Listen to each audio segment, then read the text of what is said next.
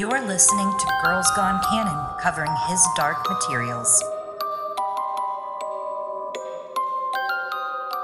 Hello, everyone, and welcome to Girls Gone Canon, his dark materials, episode 16, The Subtle Knife, chapter 15, Blood Moss.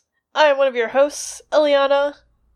And I am another one of your hosts, Chloe, and this is indeed the last Subtle Knife chapter, full of drama and betrayals, and just like the last 8th episode. I thought that was kind of crazy that somehow we did another 8 episodes on this book, The Subtle Knife, and I don't think we can say the same about the Amber Spyglass in the future, right? Because when we do cover the Amber Spyglass, I just don't know. I don't know that it will be eight more episodes. It might be 800, truly. It might. I mean, like, A, it's a big-ass book. B, Philip Pullman doesn't always split chapters up the way you think that he would, right? He's not always like, this amount of pages seems like it could be a whole chapter, or maybe just this one event thing could be its own chapter. No, sometimes it's like 3 or 10 things happen in one chapter, and it spans like 30 pages, and you're like, this was a choice that you made. It's not so easy. I feel like La Belle Sauvage is split pretty well. The first half of La Belle Sauvage, which we are covering early for patrons, so if you are a patron over at patreon.com/girlsgonecanon, you'll notice every other month we've been doing a His Dark Materials episode, and we decided to start covering La Belle Sauvage a little ahead of time. We put out our very first episode, a little over a month, 2 months ago, and now we are putting out our second episode covering 3 more chapters this month, end of August. We will be making that public this autumn. However, it is something we're covering that is like, we can do 3 chapters at a time for the first half of the book, but once you get to the flood and everything and going on in that book, no spoilers, but once you get there, no way. That's a 2 chapter an episode at the most. There's a lot to cover, and Amber Spyglass, that's a thick book. 2 C's. Indeed. So we're gonna play it by ear in terms of how we split up some of those chapters. And this chapter specifically that we're covering today, Blood Moss, the very last chapter in The Subtle Knife. This is our Subtle Knife finale. This chapter is it's structured really well. We're going to talk more about the structure a little later in the episode as we get to certain plot points, but it's a strong chapter. You start with Will and Lyra. Will is going to go up the mountain, but we're going to follow witches around while Will goes up the mountain. We'll come back to Will, though, absolutely. And of course, maybe you've been tuning in with us, but the way that we structure this is we are going to talk about this chapter as though you, the readers, have only read up to this chapter, keeping it at mostly spoilers-free. And then it'll be followed by a discussion in which book spoilers follow, which includes, I was going to say until the end of The Subtle Knife, but this is literally the end of The Subtle Knife. The end of the His Dark Materials series, so the end of the Amber Spyglass. If we dip into a little bit of La Belle Sauvage or The Secret Commonwealth, that'll come in a dustier or dustiest discussion, but I don't know if we have any of those this round. No, something we've noticed as we go through this is that our discussions get a little more diminished, right? We're nearing this last book of the original trilogy, and Eliana has yet to finish The Secret Commonwealth. However, she owns it now, so you can't start shaming now, but later. You can start shaming later, not now. Like, give her 2 months, 3 months, and then we start shaming her. But I digress. For now, we're closing in on the end of the series. We won't be starting the Amber Spyglass, for those of you that will be looking out for that analysis, until 2021, probably in the spring. We're definitely going to finish up La Belle Sauvage first.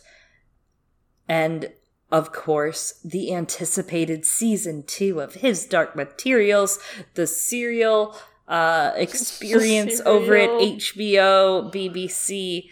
So exciting, really faithful adaptation so far for the most part, and we love it. I would say overall we love it. Am I lying? Am I creating falsehoods? Am I Lyra Silvertongue? I do love it. I think they've done quite a good job, and I think that some of the directorial or compositional choices that they've made have been really smart in terms of adapting it in terms of timeline. So yeah, season 2 is bound to have more of those really brilliant cuts, I hope. And of course, as you all know, the trailer has come out for season 2 and it looks really good. It looks very exciting. Yeah, if you follow us on Twitter, we did do a quick breakdown of some shots from this trailer. We won't go into it too much. I know a lot of people are keeping their experience with the series a little more pure for now. I can tell you, a lot of people that might follow us from our A Song of Ice and Fire podcast, it is not the same thing at all as what we experience with HBO and A Song of Ice and Fire and Game of Thrones. I am much happier. I'm thriving. My crops are watered. They're doing a little more justice to this series, and obviously the BBC production is very much so showing. Jack Thorne is, the best I could ask for to do this, I think. Yeah, I mean, It's No Cats the movie, but... Oh my god, which one? The musical, the hit musical adapted into a movie. But not all the videos of my cats on my phone. Oh, that too. I get it.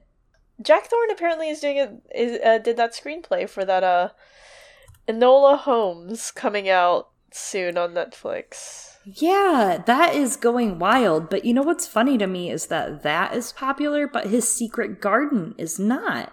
And I want to see that more than this Enola Holmes thing. I don't care. Enola Holmes. I don't care about that. I care about his Secret Garden because... And I'm going to say this to you all. You know who's in it? Will. Oh, that's right. He is, isn't he? I forgot. Yeah, he plays the magical boy that makes Miss Mary, oh so contrary, believe in magic and creatures and love and happiness and stop being such a sallow, horrible child. Yes, read The Secret Garden if you haven't. It's pretty good and it's kind of a staple, a classic. You should. I reread it recently for my good health and prosperity, and it makes me happy. So, well, on from our rereading, we did get an email from our very good friend Lo, who we talk about quite often. They are very, very heavily into his Dark Materials, as we are, and A Song of Ice and Fire, and they wrote us an email detailing some of their thoughts about this chapter. Lo says... There are so many interesting things in this chapter. One thing that I want to highlight is that this is the chapter where we get the first real confirmation, I think, that Lyra is the Eve 2.0, and it's the chapter where we see the fallout of spurning a witch. As I've argued, the witches in his Dark Materials could be seen as very similar to the Scandinavian folklore figure of the Skogsrød, who is a sort of, in quotes, femme fatale of folklore. And then Lo has linked... one of their essays goes on to say, during medieval times, the church was hardly a fan of the Skogsrød, and they were seen as Satan's creatures. People who would claim to have had sex with them were considered to essentially have had sex with the devil, and could result in one being condemned to death. It was also seen as an act of sodomy and emasculation of the men doing it, which sounds similar to how the witches are sometimes described, for instance, in The Amber Spyglass. Now, while this is kind of a spoiler, I think we can share it with you all because it doesn't spoil plot, and this is the quote. "The witches, daughters of evil, the church should have put them all to death many years ago.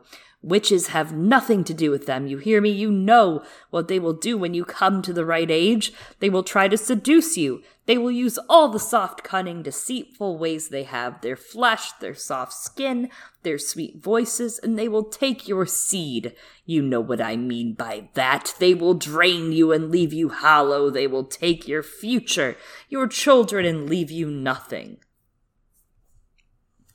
Sounds very much like a succubus. Yeah, mood. Get it. Well, it goes on to say, there's a definite connection between the witches and the sinfulness and the devil, which I guess is a thing with witches in general too, which made me first think of the connection between the witches and the Skogsrød. However, is the giving of favors or punishments a quite central part of the lore around the Skogsrød? Is how you helped or pleased her, either by having sex with her or helping her with the animals she tended, for instance. These are two different acts. then she would give you some sort of boon, such as luck in hunting or fishing. But if you didn't do as she wanted, you could expect punishment. For instance, she might make you sick. This seems very similar to how the witches are described. Another thing that I discovered recently is that Juta Kaimanen's name is very interesting in this context. In Estonian mythology, Juta is the name of a fairy living by the lake Endla. I'm sure there are even more interesting things to find out there if one were to research that mythological figure, but I found it interesting that she's a fairy since the Skogsra that I've been talking about are also fairy of sorts. So in conclusion, there's a lot of things going on in this chapter about gender, sexuality, and the church, even if it's sort of beneath the surface. Oh, also, this isn't really relevant/related, but I thought it was important that you knew that Lena Felt's name essentially translates to smooth fields in Swedish. Smooth fields. Smooth fields. No, there's a lot there to look into. I will admit, I really thought about researching deeper into Juta Kaimanen's name. There's a lot of Estonian mythology around her, absolutely, and especially with some of the fairy talk. As you read through The Secret Commonwealth, Eliana, I feel like you and I are going to have a lot to talk about, so we'll save it for then. And I know, I'm sorry, Lo, but I know that you will send us many more emails. I expect another Lo email for The Secret Commonwealth eventually when Eliana is there. But we will comment on Lena Felt later, because I have some thoughts on Lena Felt. I can't believe this, but I had so many thoughts on Lena Felt. So Thank you so much for this email and some of this folklore and background and some of the Commonwealth you've shared with us today. Honestly, Lo. Yes. And as always, Lo always provides a lot of insight on things that we don't know about and teaches us many things. Yeah. Actually, Lo teaches me shit every day. Sometimes Lo will send me a tweet and I'll be like, the more you know. Oh, interesting. Lo and I just make AU, K-pop AUs. K-pop AUs.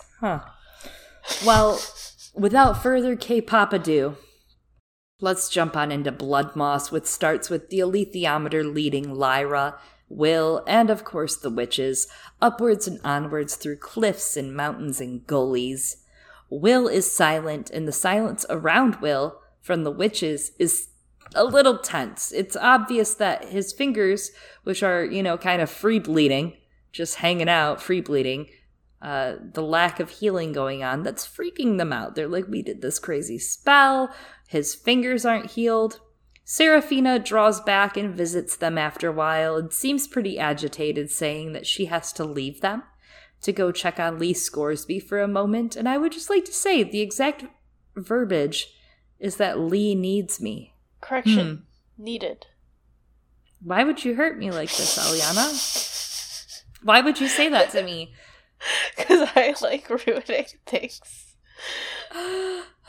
Seraphina tears off before Eliana can hurt me more, and Lyra thinks of asking the alethiometer about this whole situation with Lee, and then she's like, no, I vowed I was only going to use this for Will's journey. So, this has been coming up a lot throughout this story and this part of it, and I just am starting to kind of hate it. I understand why Lyra does it, because she fucked up before, but I don't know if it's meant to be wow, punishment for using the fruit of knowledge, and now she has to follow what Adam says or whatever. And maybe it's not supposed to be that deep, right? Maybe it isn't any of that. But either way, it just kind of annoys me that Lyra has this very cool superpower and is like, I'm not going to use it until Will, a boy, tells me to do so. Yeah. And I've seen a lot of the kind of some of the deeper exploration of that idea, and I did agree with it for a while. And I don't think it's intentional that Pullman wants us to think this or to be disappointed in Lyra for changing herself for a boy. And I say that because we know Pullman is a man who does not always think about the way a 12-year-old girl's mind operates and how a 12-year-old girl might act and what it means in the way you or I, who might have experienced some of that, might, right? This is not a dig against him. It's just not the way his brain works. Now, that said, I think it highlights that problem. I think he wrote it this way to make it so Lyra can't go into God mode. We obviously know the alethiometer can tell you a lot of good stuff if you have Lyra, who happens to be this child prodigy at reading it. This is his reason they aren't going to use it, and tell Seraphina immediately, oh, Seraphina, Lee's dead, or Lee's in trouble, or Lyra's going to be taken and no one knows where until next book, or use it to find out that they're going to be in danger because of Lena, or use it to find out that Judah Kaimanen is going to fuck up Will's dad, who happens to be right up that mountain over there that Will's going to go, and you get my point. Like, that's why he did it, but I think it highlights a bigger issue that we'll talk about later, especially when you think about the witches. Like, Pullman does not think some of these things through totally. I think you're right. I mean, like, yeah, it's definitely for a plot reason, and as you said, like, just because Lyra, she is, like, too OP at this point, if she could just use the alethiometer whenever she wants.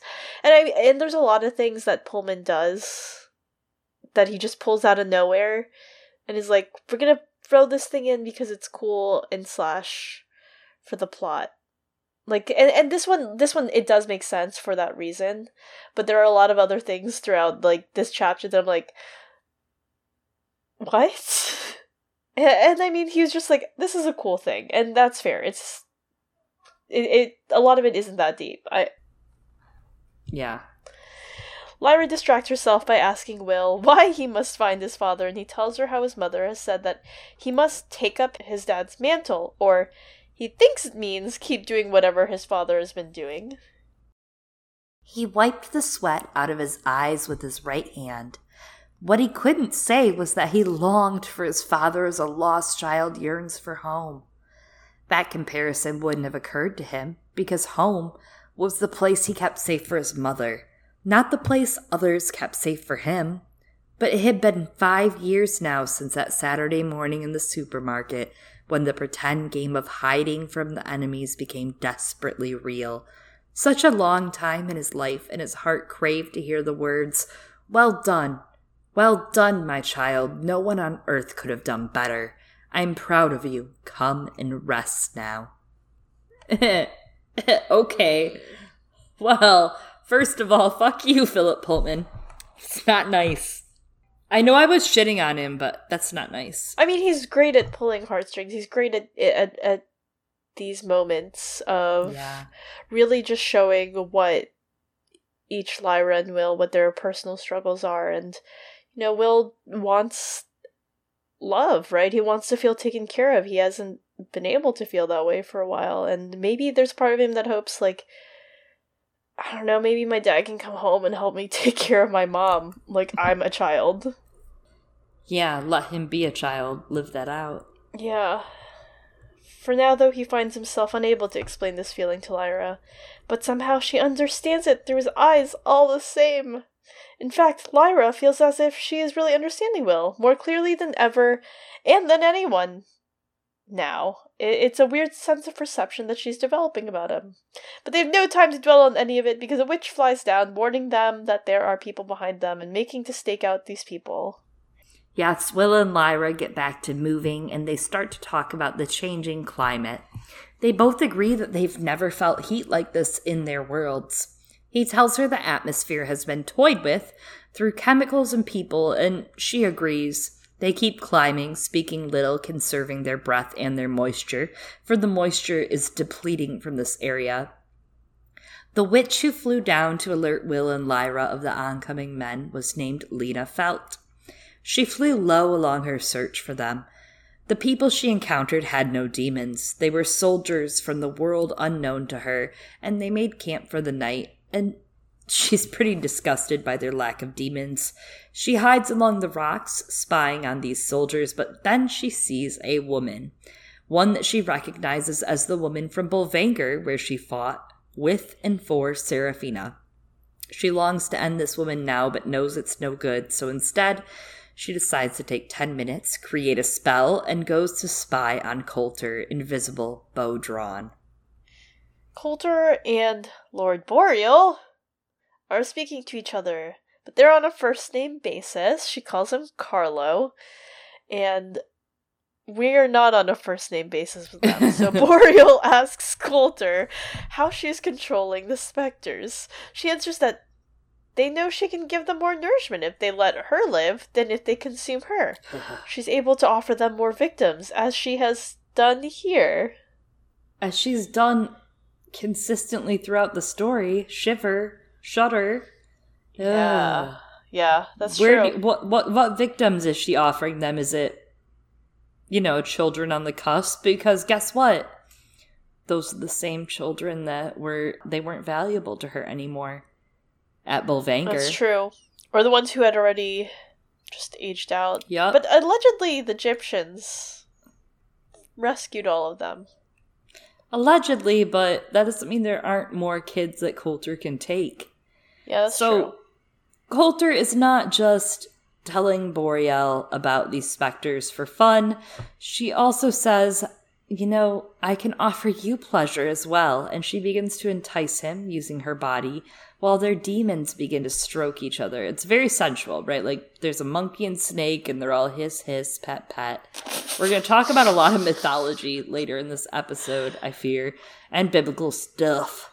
But something about the fable side of this, right? Like, the demons make me think of Circe, who we've mentioned before with reasonable parallels to her name holder in the A Song of Ice and Fire and Game of Thrones world, but Circe, in mythology, would seduce men to her island, slip them drugs or poison, and turn them into animals.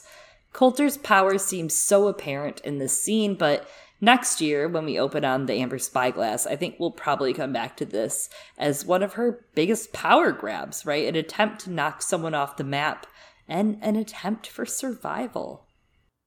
Yeah, definitely. All of that, and she's trying to get some information from Carlo to supplant him. She wants to know about the boy. Who is he? What is his mission? What does he possess? She tells him, I only want the boy because I want to get to the girl. That she can help Carlo get whatever it is from this boy. While she seduces him, Lena listens intently, not noticing the specter drifting toward her and her demon. Honestly, her demon could have just been up in the sky. I'm gonna throw it out there. Alright? This was foolish. Her demon could have been all the way up in the sky, far away and safe. Anyway, Boreal tells her of the knife and some of its powers. Some call it Teleutea Machaira, the last knife of all. Others call it Isahida. I just want to let you all know, as I was googling Teleutea Machaira, there's a black metal song out there by a band called Isahida. This song is, in fact, also named Teleutea Machaira, which is apparently ancient Greek, if you were wondering. The term, not the band. The band is modern.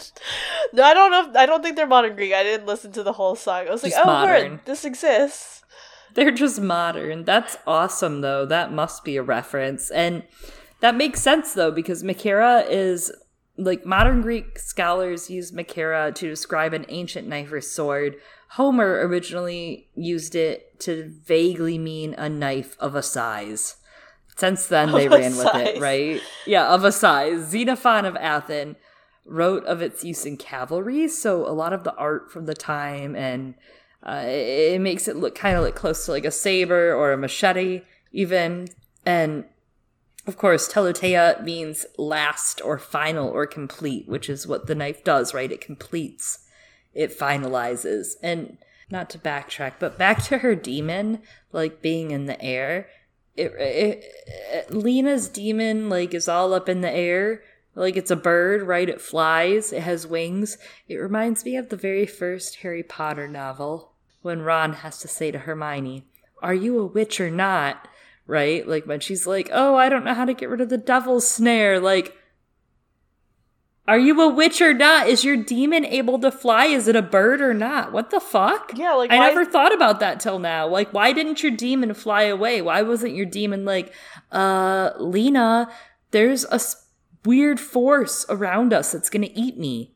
Yeah, like, Lena, you go down there, alright? Because they can be far apart. Like, you go down Pan there. is a smartass too. Like, Pan would be in Lyra's ear like, Lyra, we need to move now. And if Pan could fly away from her, like, to a far distance and communicate, shit.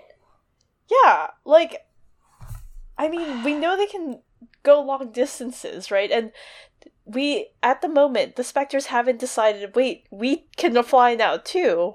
So this bird could have just been up there. Or literally anywhere else that is not here. She could have left it behind at camp, okay? God. Okay, so... I'm sorry. I just, like, was like, what? No, She's you're right, making and I'm cloud sorry that I'm moves. commenting on it. Like, I'm just like, this is... You right. Okay, so... After Boreal starts to mention the knife's abilities to Marisa, he's like, oh, but it's mine. The knife is mine. And she's like, of course, Carlo, of course. And she goes to pour more wine. And her demon, the gold monkey, continues to stroke the snake. I never thought I'd get to say that in our episode. I was like, as soon as I read that, I was like, damn, Pullman, you're dirty. It's a very lewd scene. It is so lewd. It is a seduction. We are watching a seduction. Have you seen a snake eat like a frog? Ever? I don't know. I've seen it eat other things. It's not attractive, right? Like, it is a grotesque, like it's kind of like, but it's like a train wreck. Like, you can't look away from it. And when it eats some sort of amphibian or whatever, like a snake eating something else, like a frog, for example, is the weirdest because of the shape in its throat. Like, slow. You're just like, oh, it's slow. And yeah, it's messed up. It's messed up. And that's what this feels like, though, like watching this, and the animals add to it. The animals are like seducing each other, and like, you already know as soon as the monkey is like petting the snake, you're like, oh, you fucked up. And so while the demon is stroking the snake, Boreal is like closing his eyes in pleasure. And there's this description about what a gray old man he is. And Marisa, during this time, pours a few drops of a separate liquid into Carlos Boreal's drink. And I don't know about you, but good things have never happened when an evil woman has poured a couple drops of separate sneaky liquid into a drink for someone. Yes, it's a woman's weapon. It's an amazing scene, right? Like, this is it's a whining villain scene. Coulter shines here. She's evil personified. It reminds me kind of Aklis here. Aklis in Greek mythology was created before chaos. Eternal Night, Hesiod called her the personification of misery and sadness. She was represented on the shield of Heracles. She was the personified spirit of something called death mist, which is the clouding of the eyes before death. Hera once procured treacherous flowers from Aklis that had the sleep enchantment tied to it, and Hera used it to shapeshift the guardians of Bromios into half-assed creatures. Literally half-ass, half fur, ears, you name it. Similar to kind of what we talked about with Circe. And in Hesiod's account, we get this passage. Beside the Cares and the Morai on the battlefield was standing Aklis, dismal and dejected, green and pale, dirty, dry, fallen in on herself with hunger, knees swollen, the nails grown long on her hands and her nostrils, the drip kept running. Off her cheeks the blood dribbled to the ground, and she stood there, grinning forever, and the dust that had gathered lay in heaps on her shoulders, muddy with tears. No spoilers, but that feels very Coulter to me. Huh, interesting. I'm interested to see you build on this later on. Well, keep it moving. Let's go, because I got more for you, Eliana. More. Yes, we will all greedily drink, just like Boreal, greedily drinking this cup from her, and immediately Coulter stands up and turns around to confront Lena! She's like, gotcha, bitch! Who thought she was incredibly invisible! Behind them, Boreal struggles to breathe, and Lena goes to move for her bow, but it's too late! She finds herself paralyzed, realizing her demon was enveloped by a specter, which again, as we've established, didn't need to happen. Even in her sickened distress, Lena could see that Mrs. Coulter had more force in her soul than anyone she'd ever seen. It didn't surprise her to see the specter was under Mrs. Coulter's power. No one could resist that authority. Lena Felt turned back in anguish to the woman. There's a comment here that originally I was going to redact, but I feel like it's important. Marisa Coulter is a dom. She's a mommy dom. I mean, that's it. She is. I mean, that's what this entire scene is. Absolutely. Yeah. This is her, like, flexing that. I digress. Our friend Lo earlier said that Lena Felt is smooth fields in Swedish. Lo actually pointed that out to me a while ago, and we've been waiting for us to get here, right, to talk about it. But I did a little bit of etymology research on Lena Felt. Couple interesting things popped up, right? It's the oldest origin for Felt is German. There's a very old family that dates back to Prussia in 13th century, where we get names like Feldman. Whomst? Or Fellman from here in the US. It means dweller in the field in German, but Lena's origin comes from a couple of places, mostly Greek and also Hebrew. Helena, Greek, right? And Magdala or Magdalena from Hebrew. In Greek, it means moonlight and sunlight. However, I think there's something for us to dig from in Hebrew. It means a lady from the city of Magdala, which, of course, is the city where Mary of Magdalene is thought to have been born of. Here we have Lena as a character like Mary of Magdalene, a follower of the Savior, seen as a sinful woman, a witch in this scenario. Absolutely a Western view of Mary of Angels, by the way. In Luke 7, for example, sidebar, but Mary of Magdalene is never identified as a sex worker, but Western analysis kind of pushed her as this image of it. They view her, honestly, it's an indoctrination of how they view her. It's kind of gross, like they see her as like a prostitute that follows Jesus, but like when you actually read the Bible, that's just an analysis. They paint her as this repentant sinner. It's interesting, but Lena Felt, from the story, like Mary Magdalene, was exorcised of demons. Mary Magdalene is said to have been exorcised of her demons. Younger, Lena is exorcised of her demon. And Lena was faithful, much like Mary Magdalene is to Jesus. Until her body is broken by the specters, Lena is faithful, which, given the chance, I'm sure we'd see her be repentant for. But that's not what we get. There's also something interesting that Susan Haskin, who wrote this book called Mary Magdalene Myth, Truth and Myth, I believe it's called, she suggested Mary was called Magdalene because of her stature and faith, right? Her faith in Jesus' story. And many people thought of her like a tower. Mary received the epithet of fortified with towers because of her earnestness and strength of faith. And Lena has faith until the last moment. And a little later, we're going to talk more about witches when we come up on Judah Kaiman. And we're also probably going to harken back a little bit to Ruta Scotty and, of course, to Lena Felt, who here is going through a hard time because she's unable to withstand this torture. A hard time. A really hard time. Like, she is being tortured right now. We started the book with a witch torture, and here we are ending it. Lena, her demon, is going through torture, and Lena begins to spill everything Coulter asked of her. Will and Lyra's location, the witches, their guard, and finally Coulter asks her the big one, which is Lyra's destiny that we started the story with this book, that the witches whisper of. Lena Felt gasped. She will be the mother! She will be life! Mother! She will disobey! She will— Name her! You're saying everything but the most important thing. Name her! Cried Mrs. Coulter. Eve! Mother of all! Eve again! Mother Eve! Stammered Lena Felt, sobbing. Ah, said Mrs. Coulter, and she breathed a great sigh, as if the purpose of her life was clear to her at last.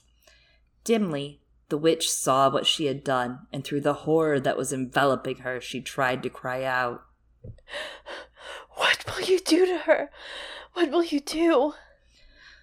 Why, I shall have to destroy her, said Mrs. Coulter, to prevent another fall. Why didn't I see this before? It was too large to see. She clapped her hands together softly like a child, wide-eyed. Lena felt, whimpering, heard her go on. Of course, Asriel will make war on the Authority, and then... Of course. As before, so again in Lyra is Eve, and this time she will not fall. I'll see to that. So, the big reveal here at the end of the book. Everyone kind of suspected it, but here it is. Lyra Eve. Is it big weird? If true? Big if true, Big Eliana. if true. Big That's- if true. That is Mrs. Coulter's reaction. Big if true. Actually, no, that's... Anyway, sorry. That was gonna be spoilery. Is it weird for Lyra's mother to hear that her tween daughter is going to be the mother of all? One of the questions that I have. Go Oh, ahead. you know what? There's a moment in Doctor Who. Someday you're going to get it when I get to guide you through it, like we've discussed. But there's a moment where the Doctor becomes related to some companions in a way, like he marries into a family. And one of the characters is like, oh, and I'll be his mother-in-law. Like it's a big moment. So I think this is big for Coulter. She's like, oh, wow, I'm the mother to Eve. What does that mean? God's fake? Like, I've been reading a lot of Judaism, just like myths in Judaism, for example, and different angles that they're happening from. There's a really great book, Tree of Souls, if you ever have time and you just want like a beautiful 2,000-page ebook to read about mythology and Judaism, because that's what I do at night. Like, I'll be like, I could read a couple stories before bed, and I'll be like, Jacob, what are you up to? But... there seems to be some sort of like weirdness amongst that, right? Amongst creation and like God in some of these myths in Judaism, like all I've learned is he's kind of a dick, right? Like he's kind of like, oh, and by the way, yeah, I did create angels on the bajillionth day because if I created them any earlier, you might think they helped me make the world and I can't have that happening. Like, Yeah. God, you a dick. I mean, he calls himself intentionally, right? He's like, I'm a jealous god, zealous god. Yeah. But, you know, speaking of what you were saying regarding those, coming back to Judaism and those roots, it's interesting that just a bit before we get this reveal of Eve, we have this really intense scene that has to do with a serpent. And it doesn't necessarily, that serpent doesn't really have anything to do with Lyra because he dies a moment before this scene happens, or is dying. But apparently Eve, the name or something in Hebrew, right, might share some Aramaic roots with the word for snake in the language, which ties it kind of all together, like there's a sort of pun or this sort of thing going on there. So it's interesting that that's all coming together in the way that this is composed, the way that this chapter is actually structured. And I would argue that it is something to pay attention to, especially starting in the Amber Spyglass for Coulter, for her characterization. I think in this chapter you view her as evil in high heels, right? Like everything she does in this chapter is something that is for fucking sure. You're like, oh God, I'm afraid of you, Coulter. I cower in your fucking footstep. But I think there's more to explore as we get into the next book. Yeah, and I mean, she, like, in her characterization stays consistent, right? Here, the information that she's looking for, she's obsessed with her daughter. At the end of the first book, Asriel's like, wait, you're still gonna go after her? Even though she, like, doesn't want anything to do with you, and she's like, yeah, I am.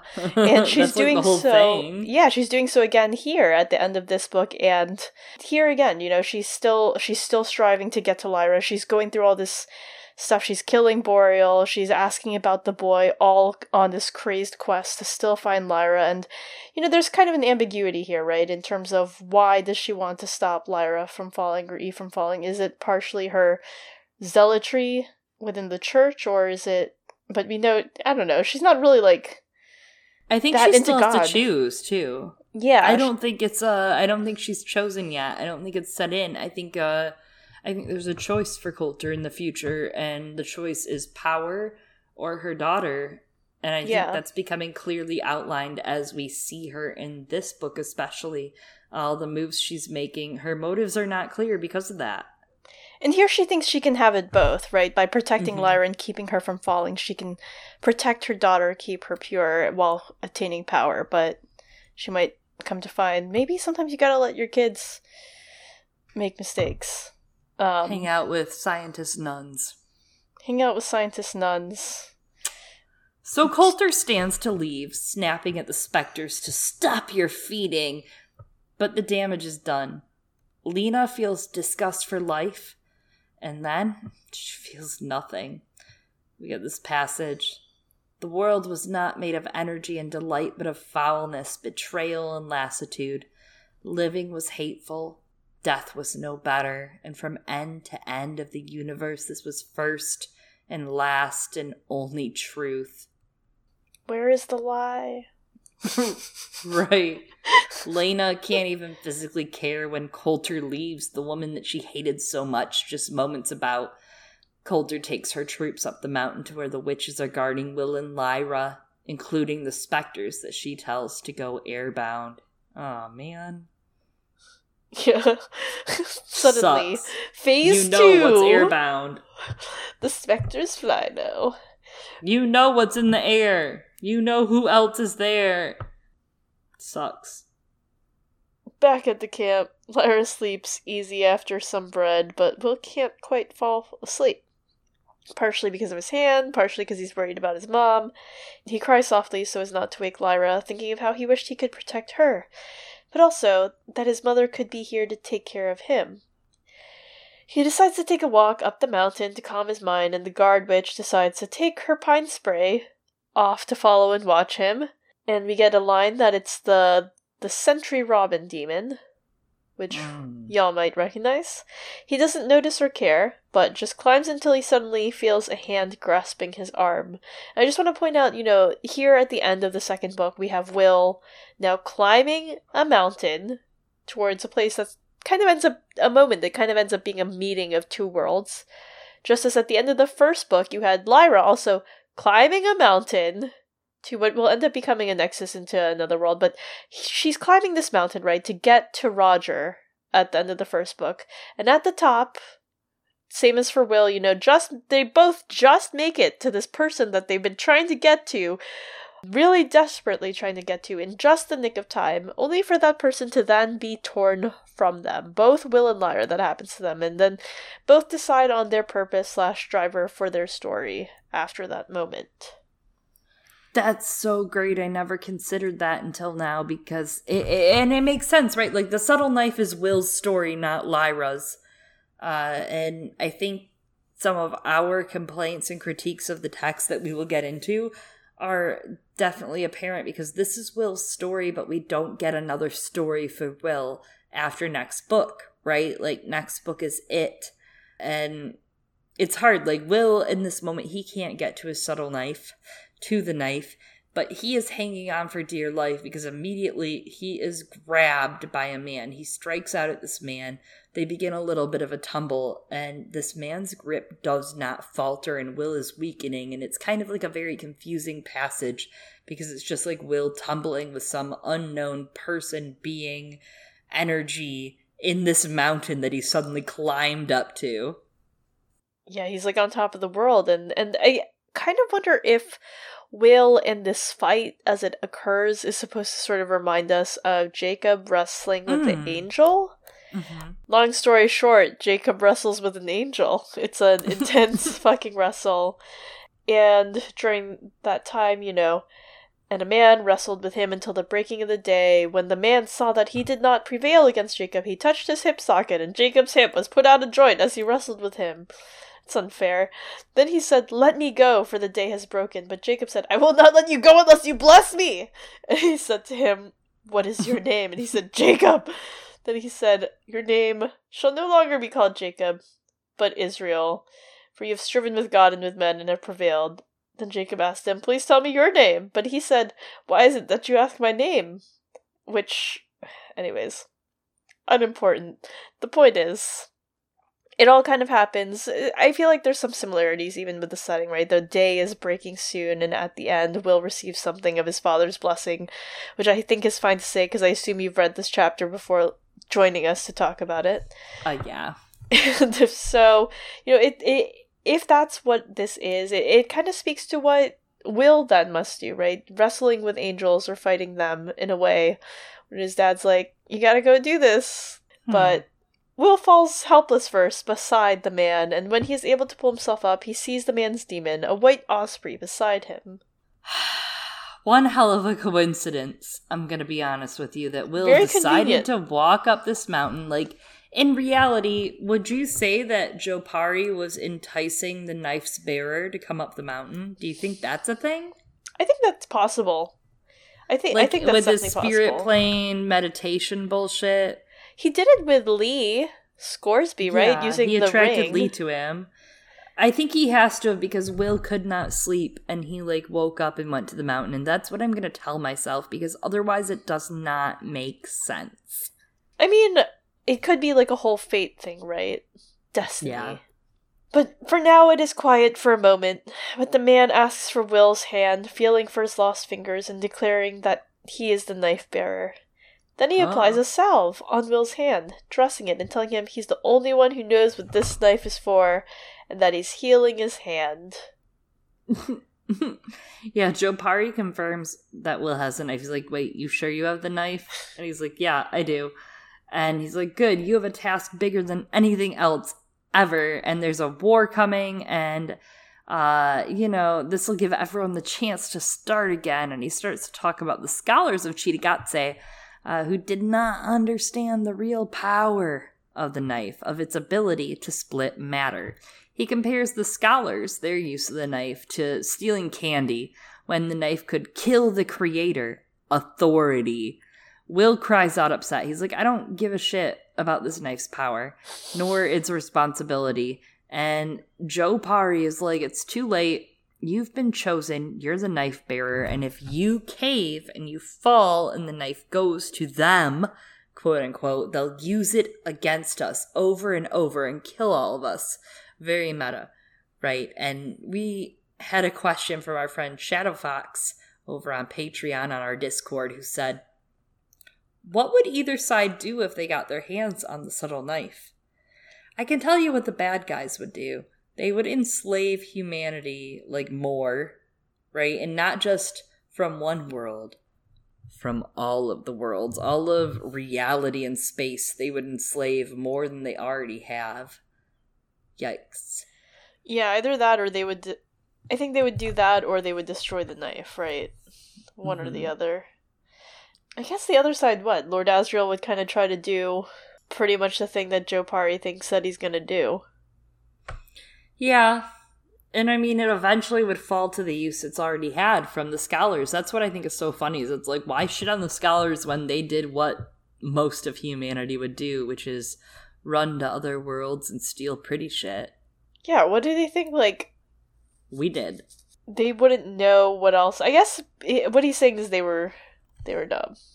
But we went into quite a big critique, right, of Chitagatse and why it is the way it is, and the City of Magpies a few episodes ago. So I get it. I understand your critique, Jopari. Your social think piece on Chitagatse and the scholars.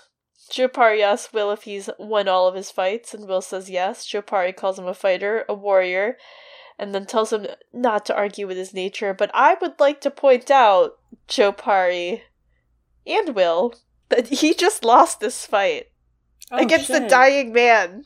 Yeah, you're right. It does lead to some other questions, right? I'm going to have some questions as we go through the end of this chapter. But yeah, kind of funny that Jopari's like, you've won all your battles except for 2 minutes ago when I beat you. Yeah, and he just accepts it. He's like, of course you won all of your battles. And it's like, what? The truth hurts, but Will knows, besides this battle, that Jopari is right, this man, this weird shadow man. And Jopari, of course, gives us a speech, and he says, there are two great powers, and they've been fighting since time began. Is this Korra? I'm sorry. Every advance in human life, every scrap of knowledge and wisdom and decency we have has been torn by one side from the teeth of the other. Every increase in human freedom's been fought over ferociously.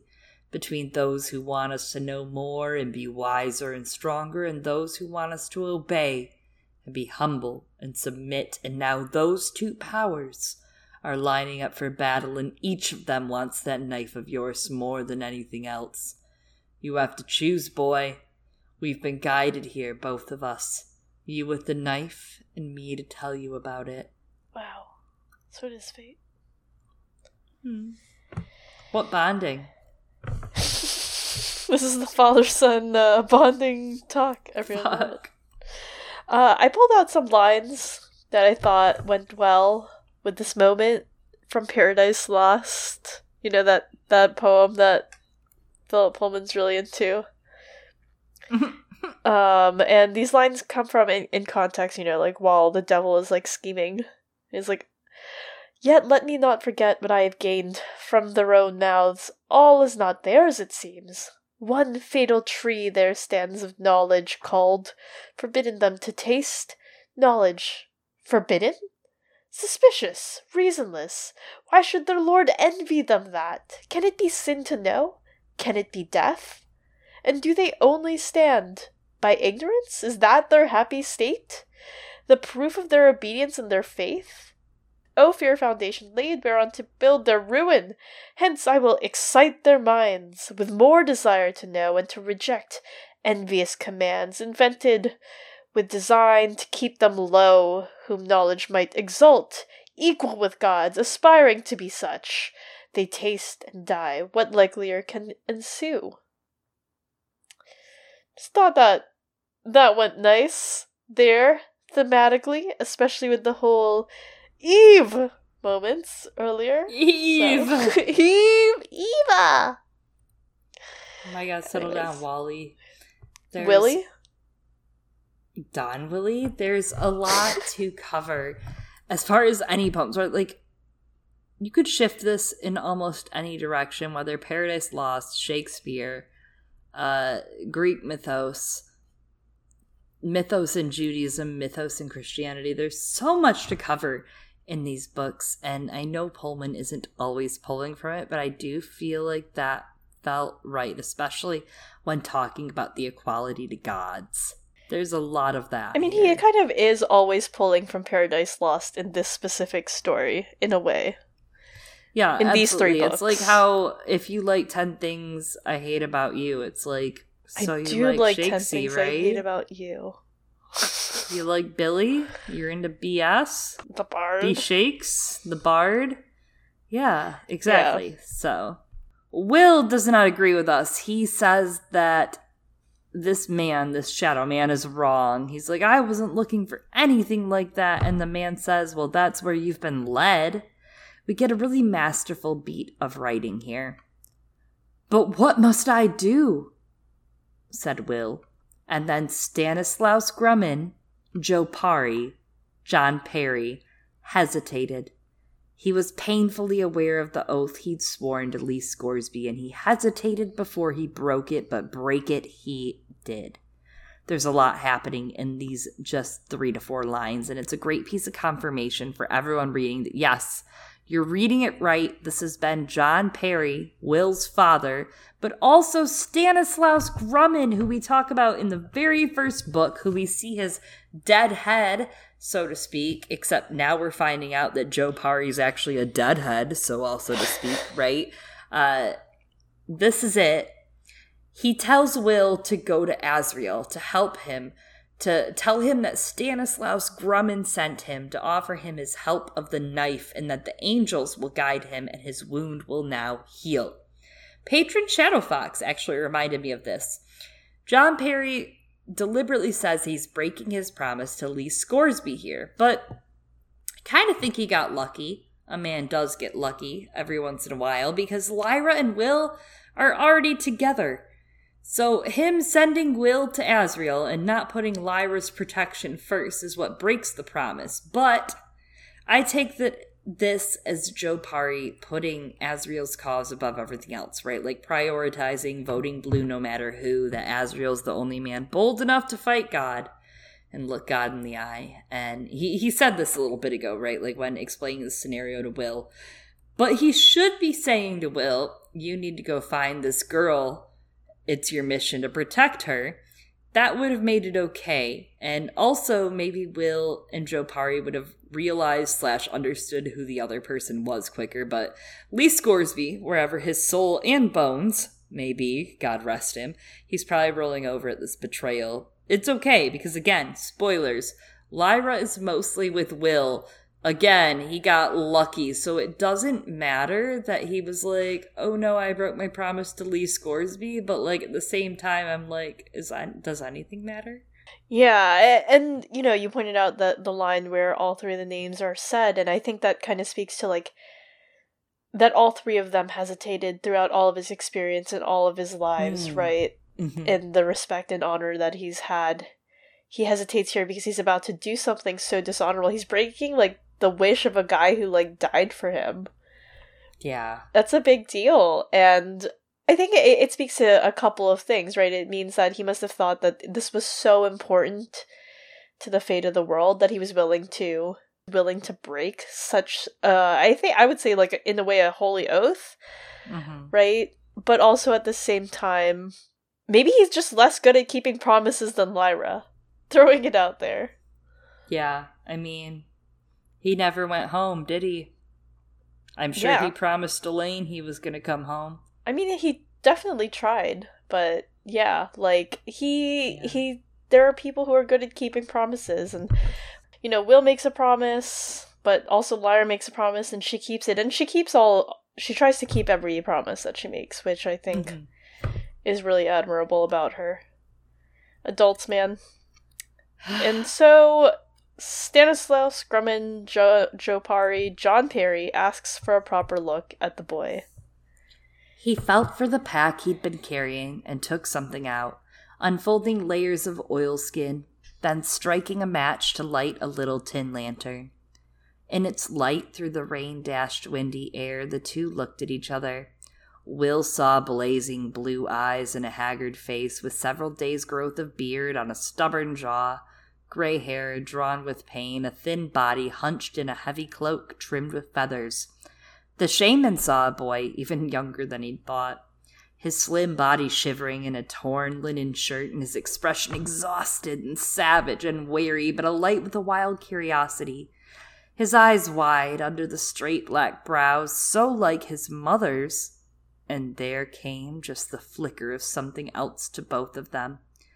But in that same moment, as the lantern light glared over John Perry's face, something shot down from the turbid sky, and he fell back dead before he could say a word. An arrow in his failing heart. The osprey demon vanished in a moment. Will could only sit stupefied like all of us. I'm just saying, Okay, but first, I do want to say, I love, I'm going to be mad at Pullman today. I want to warn all of you, there's going to be some Pullman anger today, but I do love this moment, the moment they get it, right? Like, the moment where it turns from the shaman surveying him into the straight black brows so like his mother's, and that's when it clicks, when you're like, oh shit, he knew. He knows. Yeah. He realizes just from looking at him, like after a look at him, like he looks deeply and he goes, oh my god, this is my son? Yeah, that they both know and felt it. It's a beautiful moment. It's beautifully written, then just torn from you. Mm-hmm. Absolutely. I like that he lights the lantern with the match, because remember, he always carries matches. He's like, that's not magic, it's matches. Mm-hmm. Will feels the flicker of a red-breasted robin pass him, and he grabs it from the air, the witch Juta Kamainen gasping and shouting, no, falling from the air. I didn't realize he just went out and grabbed a demon.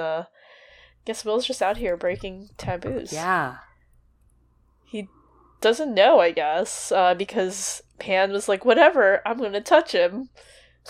And Will is now at Judah's throat with the subtle knife before she can get fully up, asking why she killed the man. She answers, because he scorned her, because she is a witch and does not forgive. Sorry. witches aren't normally afraid of young boys, but in this case it's quite obviously different. She feels the force and danger in this child and falls backward, and he's gripping her hair in his hand, and he tells her, "He was my father!" And she whispers that, "It's impossible! No, it can't be true!" Like in that scene, in Star Wars, but instead the roles are with different people entirely. I am your father. No! Yeah. Normally I'd be like, this is ridiculous that Will is out here just dragging, pushing this witch around, but I don't know, I guess Mrs. Coulter commands specters by the sheer power of her soul, I guess, and maybe that's what's going on here. I don't know. It feels a bit cold and hard for his character. Like, this is taboo. Like, he is so mad he clutched her demon out of thin air with his cat-like reflexes. Haha, cat-like. And intent to harm. I don't know. It felt like Pullman was really hell-bent on describing what a strong murderer and how, angry and focused Will is constantly through this book. Like, you get these moments where he's like, "Listen, Lyra, I've lived in a dark world. You don't understand kids like I do." And then we get this following where he, when he's not just, choking her out, he's actually throwing her at this point. He's like, "You think things have to be possible? Things have to be true. He was my father, and neither of us knew till the second you killed him. Witch, I waited all my life and come all this way, and I find him at last, and you kill him." And he shook her head like a rag and threw her back against the ground, half stunning her. What? Yeah, the first line is pretty good. You think things have to be possible, things have to be true. But yeah. What? I don't understand. He, lost to the old man. He lost to the dying man a second ago. He couldn't kill the guy in the tower that was the knife bearer. He lost to his dad. Obviously, his dad was just murdered by this woman in front of him. But yeah, something about beating this witch up is interesting. And especially when we consider the witch's characterization, which is slim at most, right? But it's something I don't think we even visit ever again. Like, any of this trauma for Will. This is Will's book, as I said earlier, but it's also it for Will's story and explanation. We'll talk a little bit about what we do know about his future in the discussion, but it's not shit. Yeah, maybe it's, as you're saying, right? Like, he's so fueled by the anger regarding his father's death. And the book does, in and of itself, right, start, as you said, it's Will's story. It does start with Will's the very first person that Will kills, inadvertently or not, this one actually inadvertently, is in protection of his mother. And here, I guess, the next, or not next, but another person that he kills, it ends with this person, he doesn't technically kill them, whatever. Mm-hmm. But kind of has a hand in it, in a way. It's dicey. But you know what I'm saying, right? It has to do with the death of his father, so... Anyway, the witch pulls herself up, attempting to grab Will's shirt, but he knocks her hand away, asking her to tell him why, at least, what Jopari did to deserve this death. She says she loved him, that it wouldn't make sense to him, and leaves it at that. And do not think it makes sense, and would also like an explanation, Will, because it still does not make sense to me. And granted, I'm not hundreds of years old. Maybe I'll understand when I am hundreds of years old, which I'm not saying that I am now, or not, since last week, but, like Judah, she came all this way, right? This is the part that I do not understand, that makes the least sense to me. Judah followed Will, right? The Sentry Robin demon came and followed Will in order to protect him because they noticed that Will was leaving and going on a nighttime walk.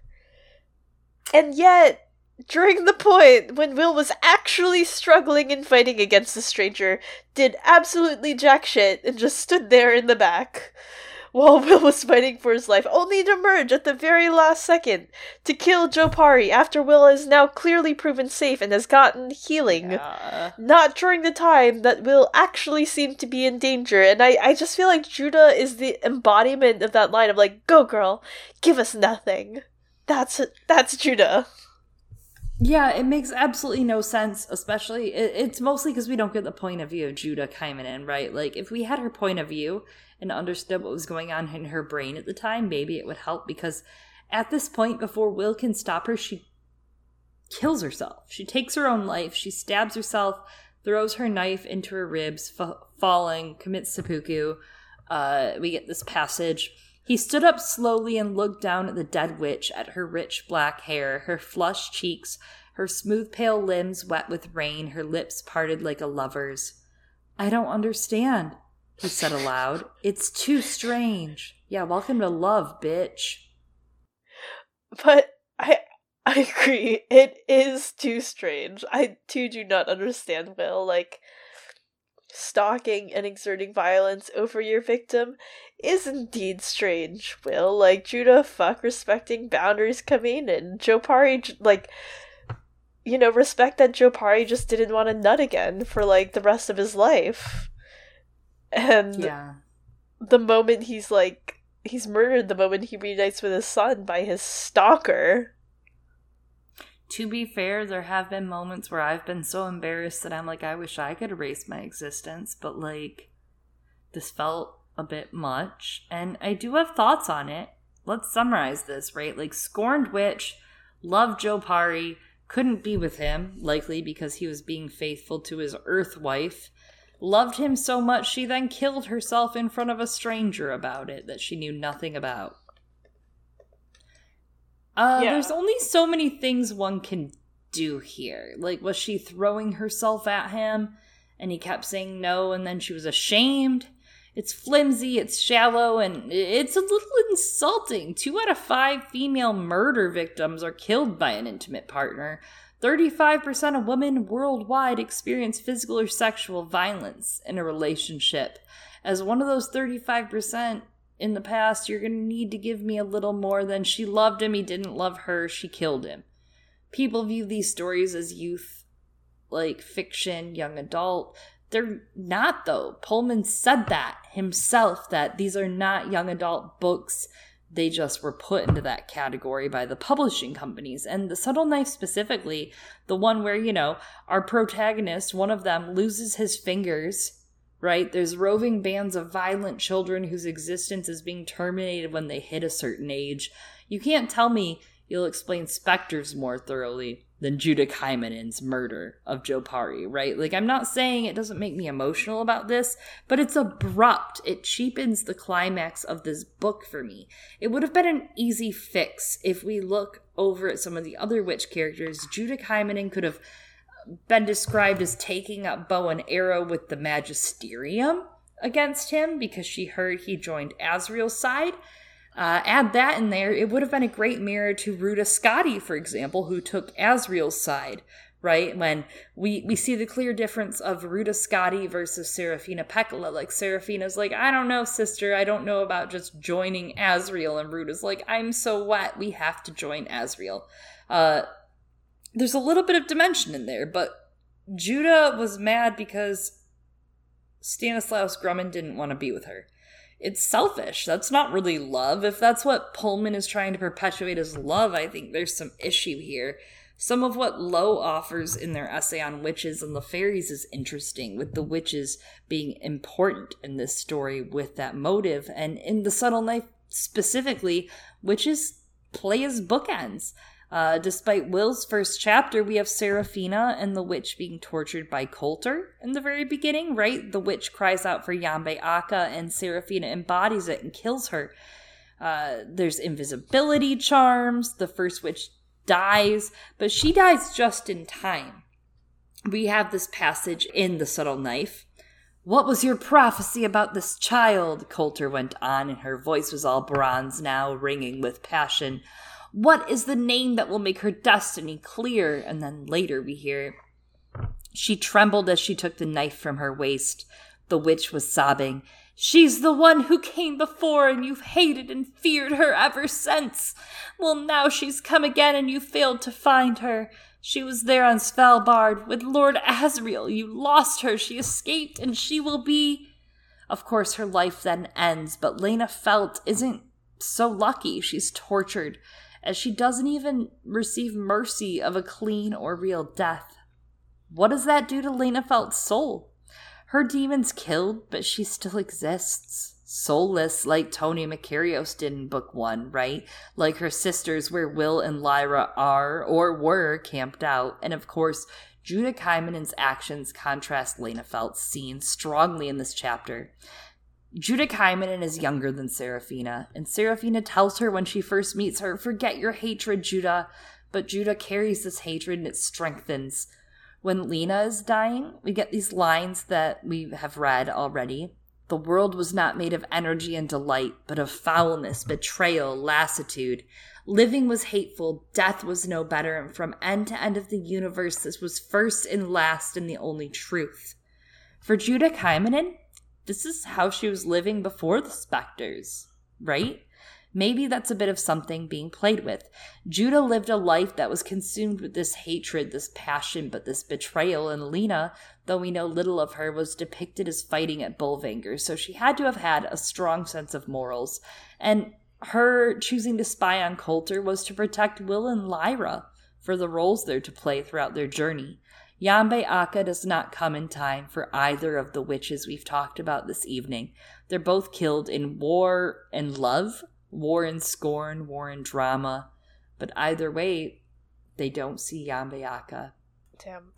It's all those things you said, right? And I think that's such a sad way to put it at the end. The ends that these two witches meet.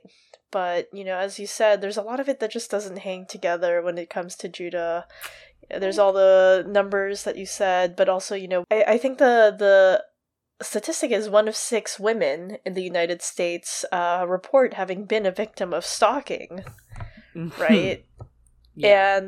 And there's just some of it that doesn't hang on, and you put forth a couple of different alternatives, and I think another alternative could have been, not just like Judah defecting, maybe like even Lena, right? Lena now taken, as we see a moment ago, by Mrs. Coulter, could have been sent like as like a sort of, the way that at Bolvangar, right, those who were cut from their demons were easily controllable. Like maybe Lena could have been controlled, and that would have made more sense than whatever the fuck happened here. Yeah. And maybe that could have given us a little bit of insight too, as well, of Yambe Akka does not come for either of these witches. But for now, while we're questioning, there's this line. The little lantern still flickered and flared as the draught through the ill-fitting window licked around the flame, and by its light Will knelt and put his hands on the man's body, touching his face, his shoulders, his chest, closing his eyes, pushing the wet gray hair off his forehead, pressing his hands to the rough cheeks, closing his father's mouth, squeezing his hands. "Father," he said. "Dad. Daddy. Father. I don't understand why she did that. It's too strange for me. But whatever you wanted me to do, I promise. I swear I'll do it. I'll fight. I'll be a warrior. I will. This knife, I'll take it to Lord Asriel, wherever he is, and I'll help him fight that enemy. I'll do it. You can rest now. It's all right. You can sleep now." Okay, like, I know we said it was really abrupt and, like, takes you out of the moment, immersion, etc., but also, the Will moments are great. I just want to love Will. The Judah moments. I want to give Will my undivided attention, my undivided love. I want to tell him that he's supported. I support him. Yeah. He takes his dad's cloak because he has no use now for it because, he's dead. And also it's cold. So Will takes that. He takes his dad's deerskin bag, the blood moss, a lantern, and he blows out the candle, looking at the dim shapes of his dad and the dead witch before heading back down the mountain. Damn, he wasn't even able to bury him. That's so sad. Yeah. So, a bit ago, in this chapter, Will reminds us that his mother believes that he was to take on his father's mantle, which of course the phrase means to take on a role, usually quite a big one, sometimes leadership. That turn of phrase, and Will does so, right? With his father's last charge in those words, it's not continuing his father's task, but carrying on what his father's last charge is, and that promise. But this last action where Will takes the cloak, which is what a mantle is, turns it also into Will taking up his father's mantle quite literally, not just figuratively. And I think that, talking about the relationship Will has with this ending versus Lyra's ending with book 1, I also want to talk again about a contrast here between the relationship Will and Lyra respectively have with their parents, because Lyra's parents are shitty parents. They are in many ways negligent and actively very hurtful towards her and many other children, often dismissing her, using her as a pawn, killing her friends, or actually doing worse to them, whatever. Will's parents also have, of course, a negative effect on him in a different way. Like, Will, he cares deeply for his parents. Not that Lyra doesn't care for her parents, she does, but are they worth it? Debatable. But, rather than Will's parents showing cruelty towards him, they continue to instead burden him. They thrust him into all of these positions of responsibility that shouldn't be on the shoulders of someone so young. At all. Yeah. As Will heads back, the air is charged with electric sounds. Distant but close chanting, wing beats, metal on metal. He turns to see where he'd left Lyra, but he ends up halted by 2 figures in the dark. They reveal themselves as angels to Will once they confirm he's the knife bearer, and they'd been guarding over his father all this time. Will angrily asks, well, why didn't you stop him from getting fucking murdered by the witch a few minutes ago? A valid question. And they're like, well, he had no purpose because he led us to the knife bearer. Will is resigned to this new fate, as they say they plan to guide him to Azrael. He's like, all right, just let me wake Lyra first. And he goes to pass them to the village, but something seems wrong. I want to point out that the angels could have told him. I guess they just wanted drama. They're like, whatever, let's watch the witch kill that guy. Whatever, let's not tell Will what he's gonna see. Yeah, it's not their best move. The witches that we turn to see are all standing or sitting, statuesque, right? Very statuesque, unmoving. Some had fallen to the ground, which Will is like, in horror, oh my god, the specters must have attacked mid-air. We get this passage. The hollow under the rock was empty. Lyra was gone. There was something under the overhang where she'd been lying. It was her little canvas rucksack, and from the weight of it, he knew without looking the alethiometer was still inside. Will was shaking his head. It couldn't be true, but it was. Lyra was gone. Lyra was captured. Lyra was lost. The 2 dark figures of the Bene Elim had not moved, but they spoke. You must come with us now. Lord Azrael needs you at once. The enemy's power is growing every minute. The shamans told you what your task is. Follow us and help us win. Come with us. Come this way. Come now. And Will looked from them to Lyra's rucksack and back again and didn't hear a word they said. What a nice touch, because we went through a whole entire arc in this book to get her alethiometer back. So Will's sitting here like, there's no fucking way that Lyra left this. It's not possible. Like, That's she would not point. have done this to me. Lyra would not be have made me so go mad. through all of that effort. She wouldn't have, though. Lyra would not have done that to Will, that's true. No. She would not have made him go through all this effort for absolutely fucking nothing. No. There's an aspect of the language here, and I don't know that Pullman's actually doing this, but because you were talking about Mary Magdalene, that makes me think of the moment. Granted, it's very different in that Lyra was clearly taken, but it makes me think of the moment, right, where, like, they go to see Jesus in the tomb and go check out his body, and then they're like, oh, it's empty! And the angels are like, it's empty!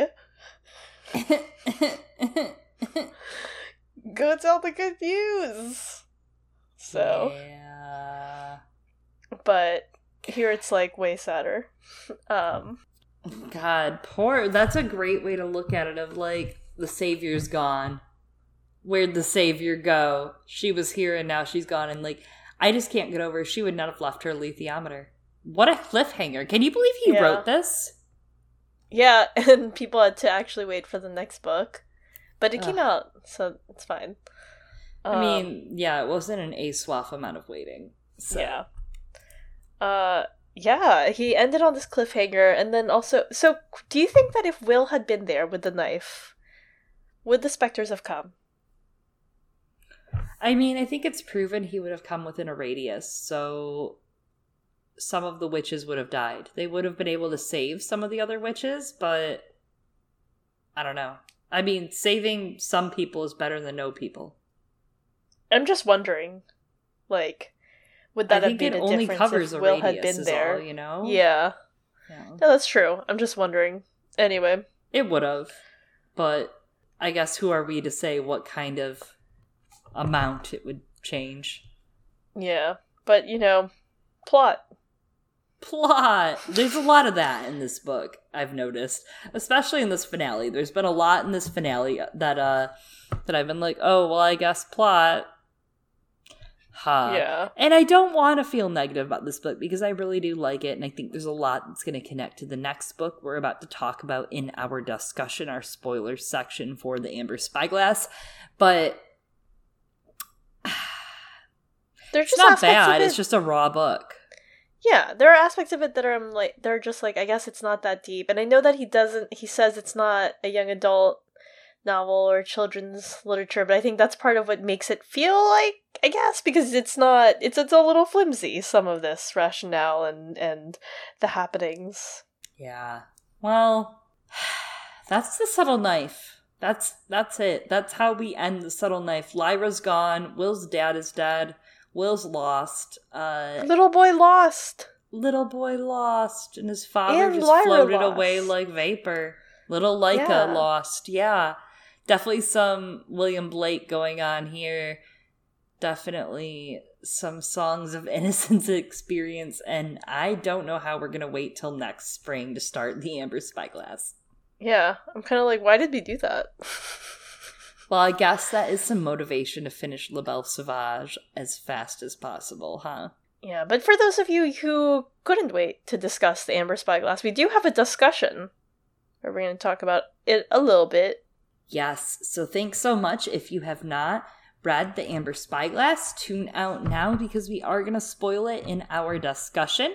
We will see you, well, hopefully in the spring then. Or if you are interested in watching His Dark Materials Series 2, HBO BBC, we will be covering that this autumn as well, so we'll see you back for that.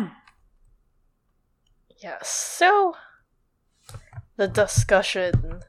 So my first discussion thought, I've been waiting so long for this, I feel like, since the very beginning of the episode.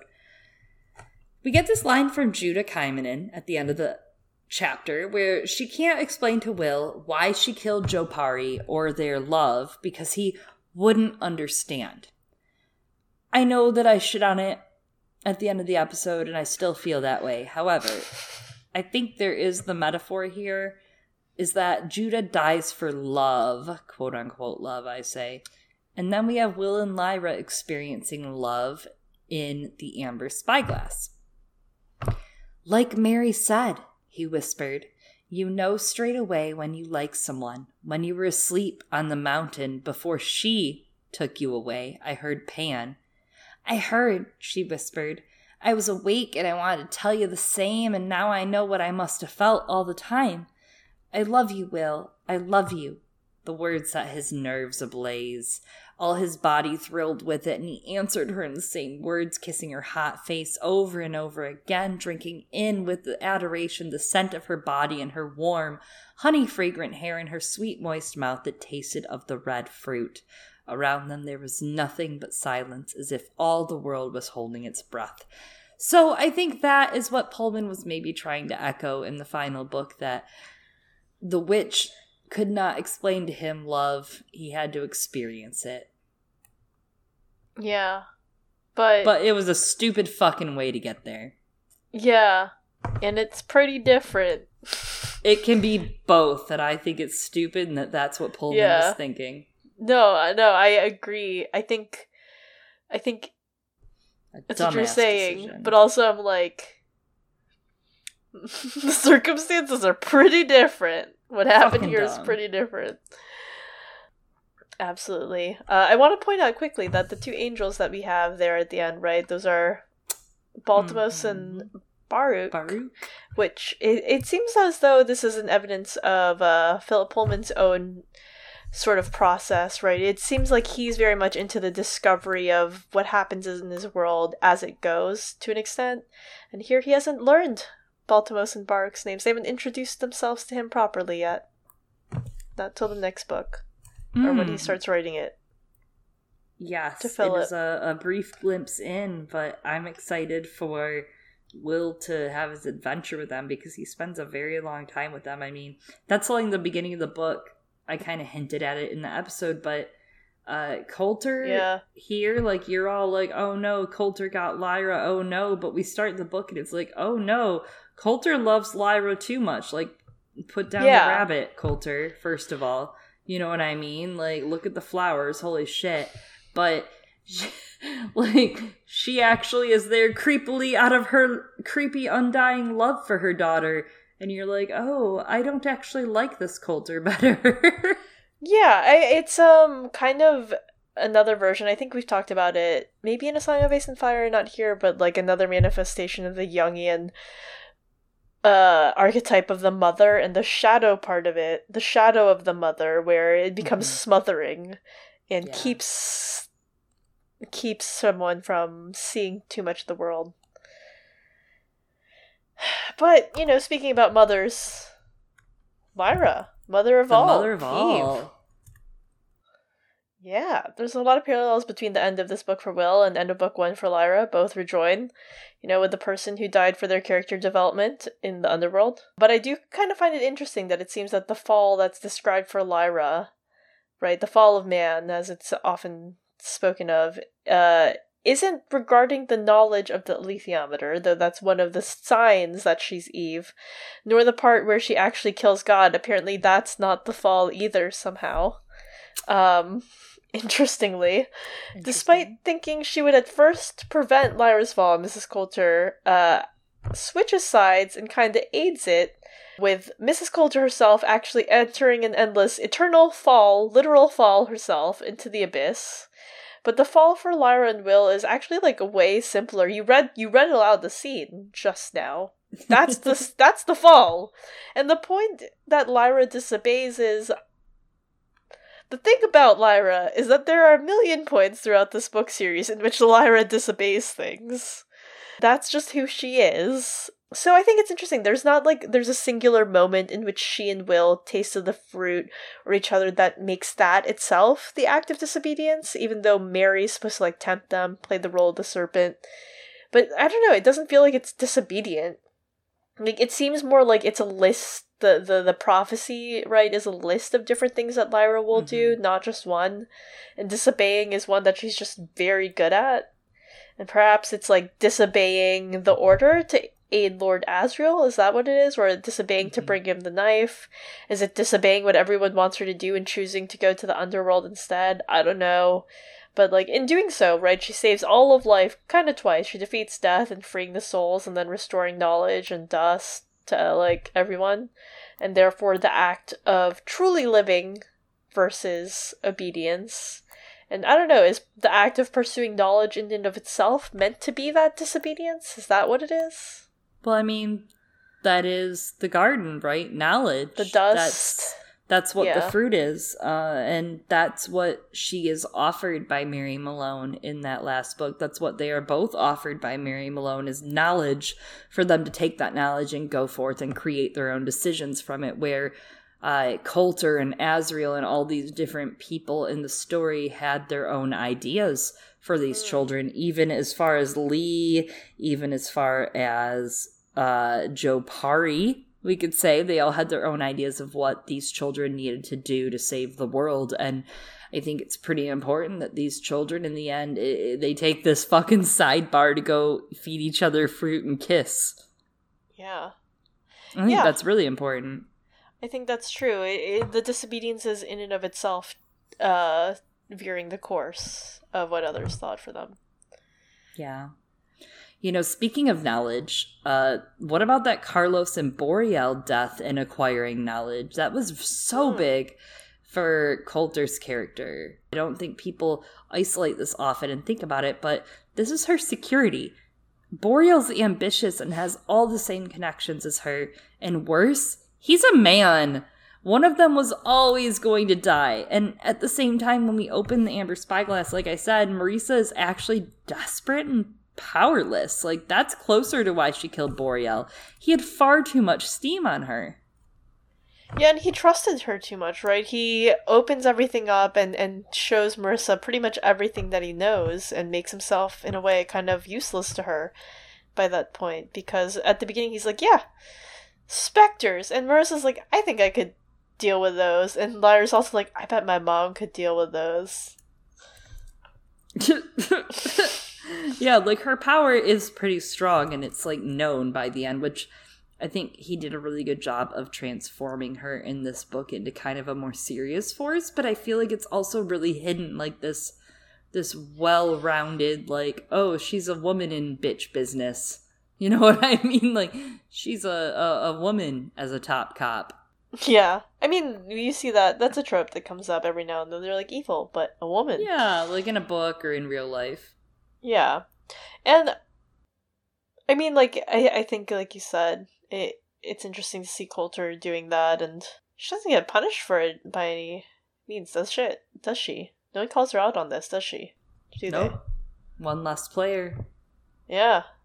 Within the Magisterium. All the Yeah. different factions warring with one another. Yeah. She makes a lot of interesting moves. Finally, let's talk about that broken promise, right? The promise that meant nothing because Lee wasn't even mad when we saw him again in the underworld where he and Joe Pari were just chilling. Maybe that is his version of hounding Joe Pari for breaking the promise, but it seemed to me more like they were totally snogging, broing out. It was almost like he was like, look, my kid and your kid like each other, Joe Pari. We'll put our differences aside, even though you broke my dying wish. We'll join our houses. Yeah. Or maybe Joe Pari was like, but technically... Lee's like, buy my mother's Navajo ring. Technicalities, it still helped Lyra. I kind of, like, hate to be this obnoxious book snob now that I've read the books, like, 2 to 3 times, but, like, it just is... The Subtle Knife is so good in so many ways fundamentally, but there are so many ways that it's like, oh, you're just making this shit up. It does feel like a bridge to the second book. Like, I feel like there was a lot to discuss in the first book in terms of foreshadowing for some things in this book, but even to the third book, right? And there's less, I feel, that we've been able to talk about that feels like it's foreshadowing the third book in this. Yeah. But also, I want to say, as a child, when I read this, the second book was my least favorite. I feel like the middle books are always kind of sandwiched like that, right? Like, a lot of people don't like Clash of Kings and the A Song of Ice and Fire books, and I feel like that does a lot of pickup. And I love this book. I think it does a lot of pickup. Like, here's all the pieces crashed to the ground, here's how we're going to pick them up, and here's how we're going to move forward. But I think he did stumble in a lot of that. Yeah. It does, I don't know, there are a lot of ways in which it feels like it's just a bridge, but...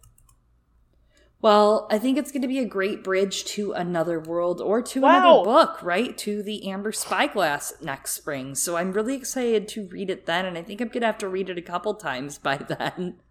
Wow, you want to just break your heart over and over again? How about we start the Amber Spyglass with Lee and his body and Serafina? I don't want to handle that. So, no, I don't want to start the next book, Ooh. Eliana. Thanks. And then Yorick's gonna eat... So I guess that's part of the thing, right? With the fighting and Will fighting. We get some foreshadowing first. A lot of the stuff that happens in the Amber Spyglass, like him staring down his fursona, Yorick Burnison. Yes. According to Lyra. So. Well. I can't wait to get there. I know we have to wait a while. However, if you haven't started reading the Books of Dust, highly recommend it. Get into it. La Belle Sauvage is the first book of Dust. Eliana and I are covering that a few chapters at a time right now. We started on Patreon. We've got a couple episodes in the book, and we are going to pull those out and put them for public for all of you starting in September. Yes. And, also starting in September, again, we are opening up our Discord, which we have currently been beta testing with Chestnut, Sweetfoot, and Zor's tier patrons, and we will be opening that up to our Thunder tier patrons. So storm on in this September, stormy September. I made that up just now. And fingers crossed that we will have a show to be covering come October, November, December, somewhere in there in the autumn and winter months. A His Dark Materials serial to be following. So more to come on that as the details are made available to us. Thank you so much for listening. And I think, if I'm not mistaken, Her Dark Materials is starting the Subtle Knife Run. Yes, they are. So make sure you're tuning into that coverage when they start it up soon. Yeah, if you want to hear another perspective on all this, they've been doing a great job covering, the series itself, and they're a lot of fun. So they're like the UK Us in ways, but in other ways they actually they're totally know what a fucking original. milk float is. Okay. Well, maybe I should hire them. Maybe you should. Probably. Thanks so much for listening. We will tune in with you next month to talk La Belle Sauvage. And if you have something that you would like to say to us, you can find us on Twitter at GirlsGoneCanon, CANON, or shoot us an email at girlsgonecanon@gmail.com. Hey, we are on a ton of platforms for you to subscribe and listen to us on. Check out Spotify, Google Play Podcasts, Apple Podcasts, you name it, we are there. Thanks a lot, everyone. See y'all next time. I've been one of your hosts, Eliana. And I have been another one of your hosts, Chloe. Talk to you next time. Goodbye.